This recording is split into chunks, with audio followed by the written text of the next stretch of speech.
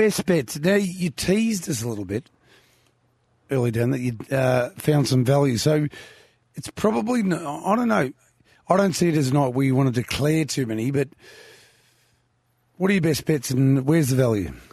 Yeah, well, the best bets are not necessarily value, but it might be a decent all-up, and that's She's a Wish, race 4, number 6, into Queen Elida, race 7, number 6, and even if you wanted to string it out, at Imperial's Reason, race 9, number 6. But they're all short enough. They're all in the red, but they stood out to me, those three. So race 4, number 6, race 7, number 6, race 9, number 6.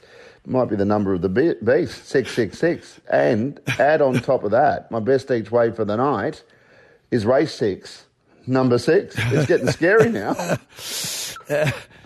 Wow. I'm actually started watching a new series on SBS On Demand, which is where I find the best series, called Devils. So it all might align. My best, I don't want to be playing in those homegrown classic finals too much.